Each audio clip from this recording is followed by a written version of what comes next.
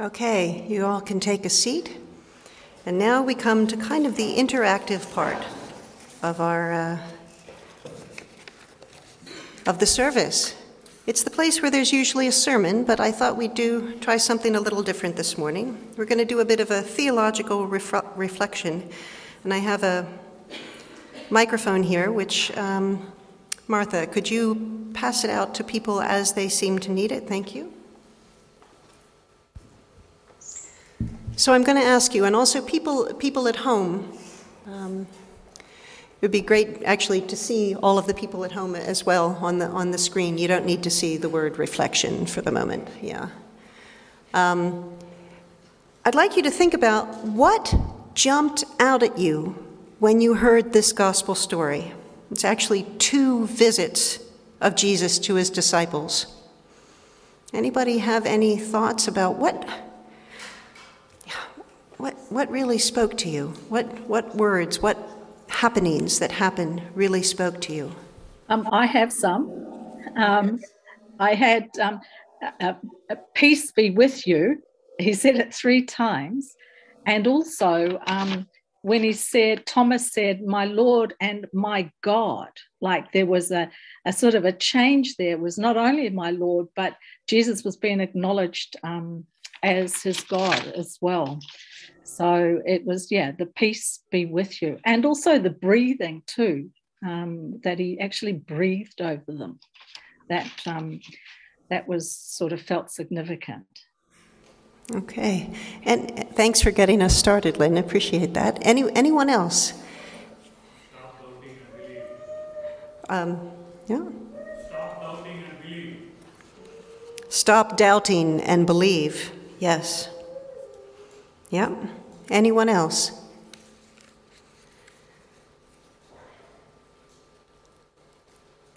Go ahead. Maybe for me also the word peace. Peace. Peace really jumped out there. Peace. Yeah, that's an important word, isn't it?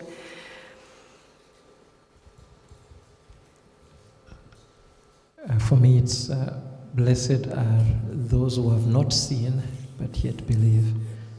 Yeah. That's us. Yeah.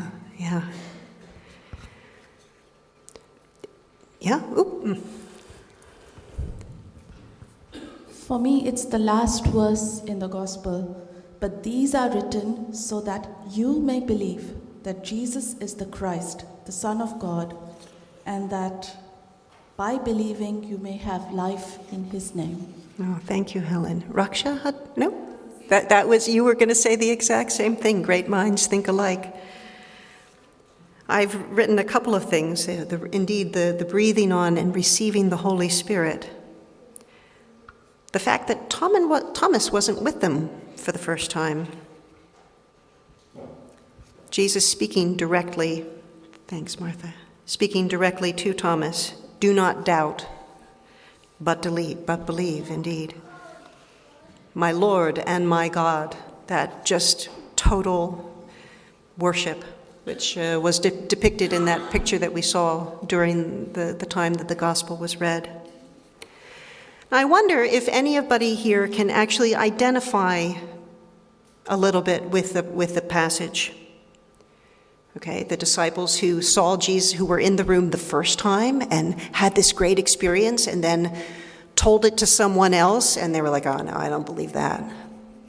Did that ever happen to you, that you had this great experience and told somebody else and they were like, nah. Maybe Thomas, you were out doing something else when other people had a great experience and you came back and you were like, nah, that couldn't have happened. Or, oh man, why do all the good things happen when I'm not there? I sometimes wonder, maybe Thomas thought that they were pulling a really major practical joke on him. You're like, oh, Thomas, guess what? We saw the risen Christ. No, that couldn't be. They're just trying to get one over on me again. I don't know. Thomas was part of the group. He was a member of the community. Does that mean he was Does anybody remember the story of Lazarus?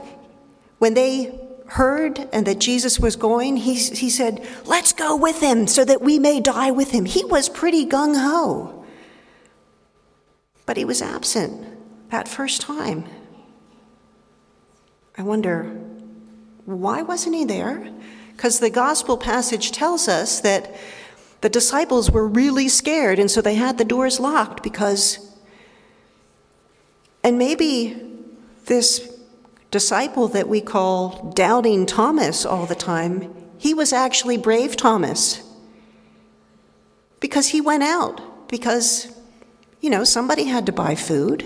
Somebody had to see what was going on out there. Maybe he was Brave Thomas. Maybe he was Servant Heart Thomas, going out to do what everybody else was chicken to do. We don't really know. We know that he was willing to die with Jesus earlier, so maybe he was just the brave one. Things had to be done, and he was like, okay, I'll go out. Or maybe he did just feel a little bit left out.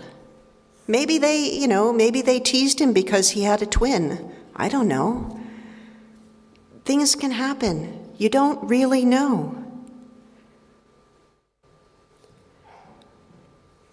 Maybe for some of us, it can happen that even we, when we are a part of a community, can have a bit of a crisis of faith. Maybe we missed that one really great service that everybody was talking about, or that really great worship event, or what have you. We missed taking the Alpha course and then we regretted it.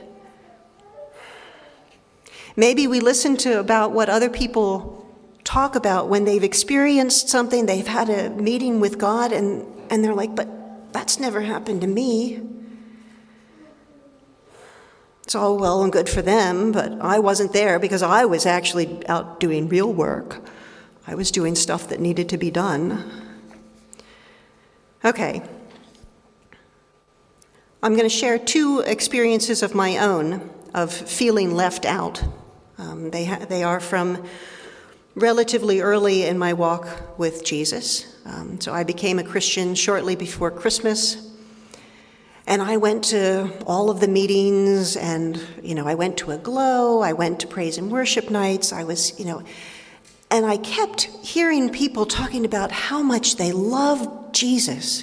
Now, okay, I thought that I had a really good love of Jesus, but, that it was personal. It was personal, and I couldn't quite understand it. And Easter time came up, and I remember thinking to myself, I had another question of, Jesus, what must it have felt like when you were going to the cross, when you were carrying the cross, when you were being nailed to the cross? What did that feel like? Because I was just upset about this. And so I had actually two questions. And what happened was, in the course of the Good Friday service, I think the passage was being read about what was happening. I think it was the long passage that we usually read, the story. And at some point, I felt just this incredible sense of love, just kind of overwhelming, washing over me kind of love. And I realized that's what Jesus feels for me. And I noticed, and I didn't think of it at the time so much, but I noticed after that when people were talking about, oh, Jesus, in prayer, talking about, oh, Jesus, we love you so much, I got it. I was like, okay.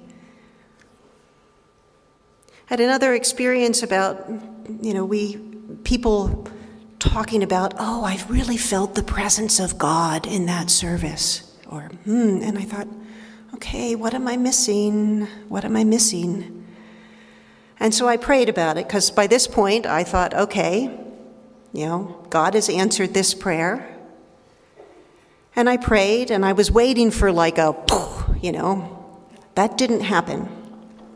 Instead, what happened, I suddenly realized that actually for the longest time, I get like goosebumps sometimes when a passage of scripture is read or a song is sung.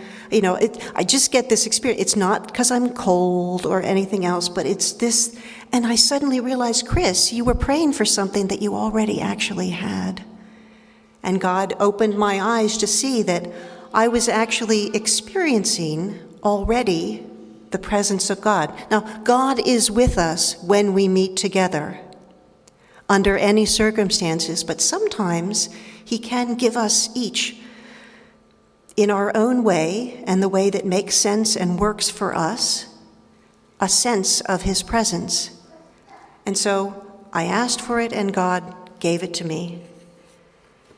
And that's something that I think that we can really, when we look back at this passage in the gospel, Thomas, he came in, he was upset, he missed out, and he was very, very clear about what he needed in order to believe. So very clear. And I don't know if you noticed, Jesus, when he comes in, so the first time Jesus came, he showed them his wounds. Thomas said, this is what I want. I want to be able to see the wounds and I want to put my hand in his side. Jesus offered exactly what Thomas needed. Exactly what Thomas needed.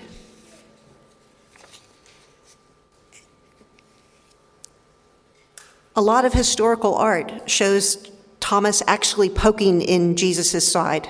Okay, I didn't use that because I thought that wasn't actually true to the scriptures, because what the gospel records is that when Jesus showed him and offered what he had been asking for, what Thomas did was assume he worshiped my Lord and my God. No hesitation whatsoever. So my takeaway there is it's okay to be honest to God about what we need to have our faith restored when we've taken a hit to faith.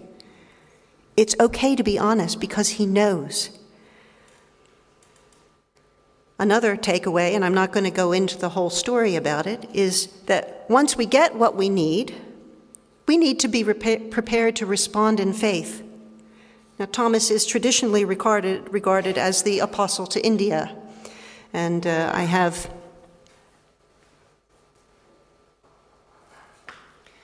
apparently these are Thomas crosses. Maybe now we could get the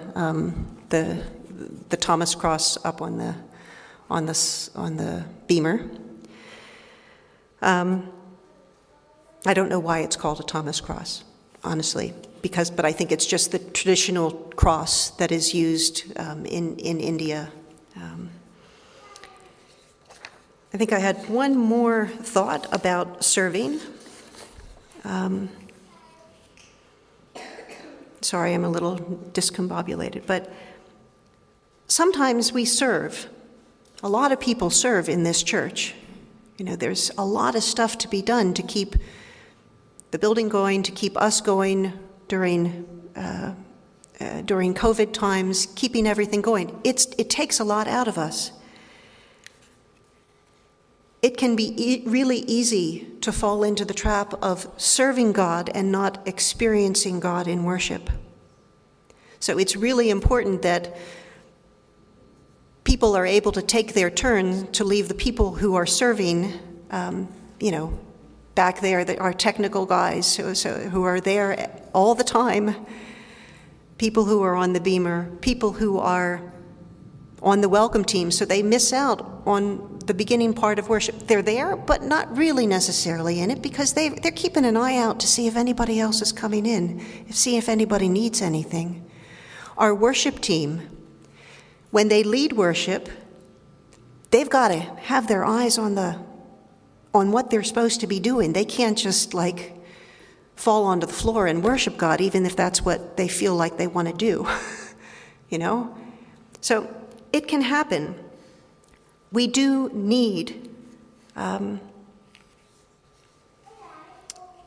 we need to be aware of those who serve as a community. Maybe we haven't been serving yet because we think that we're not equipped, because we think that, well, we haven't been here enough. God will love to allow you to serve in whatever way you can. Those who were here last week might remember at the end of Dan's sermon, he was talking about that whatever small thing that we do to serve God is part of the truth that God is triumphant and is winning the battle against the darkness. So, I mentioned it at the start of the service. I'm going to give another plug. Get in touch with Melissa. If you have a skill, if you pour a really mean cup of coffee, great. We need people who are willing and able to serve. So, we're gonna have just a little bit of a response to this. I have made Thomas crosses. Could you guys help me and hand both these? And I have a whole bunch of ballpoint pens out. Yeah? And so kids can color them if they want. Adults, I'd like you to think about, do you have any doubting Thomases in your life?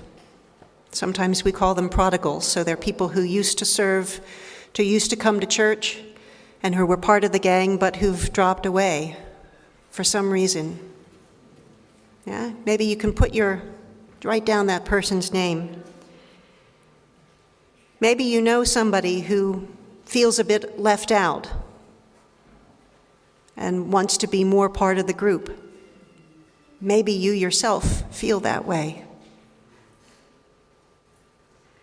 Maybe you know people who are so busy serving that you know that they feel like they miss out sometime. Maybe you know that you are still having some doubts. Maybe you need something to be able to fully believe and worship, and then be willing to be propelled into mission. So I'd like you to take just a couple of minutes, use the pens and the paper to, left side needs some. Do you guys have some yet? Nope? Okay. Yeah. And at home, obviously, you're best situated to do that. You don't have a pretty cross already printed out on a little piece of paper, but you can do something yourself. And the reason I'd like you to do this is to just really anchor your prayers, really anchor your thoughts about this particular passage in a way that, you can continue to pray about during this Easter season as we celebrate the resurrection of Jesus. So I'll give you a couple of minutes to, you can talk if you want, but just a couple of minutes to do that.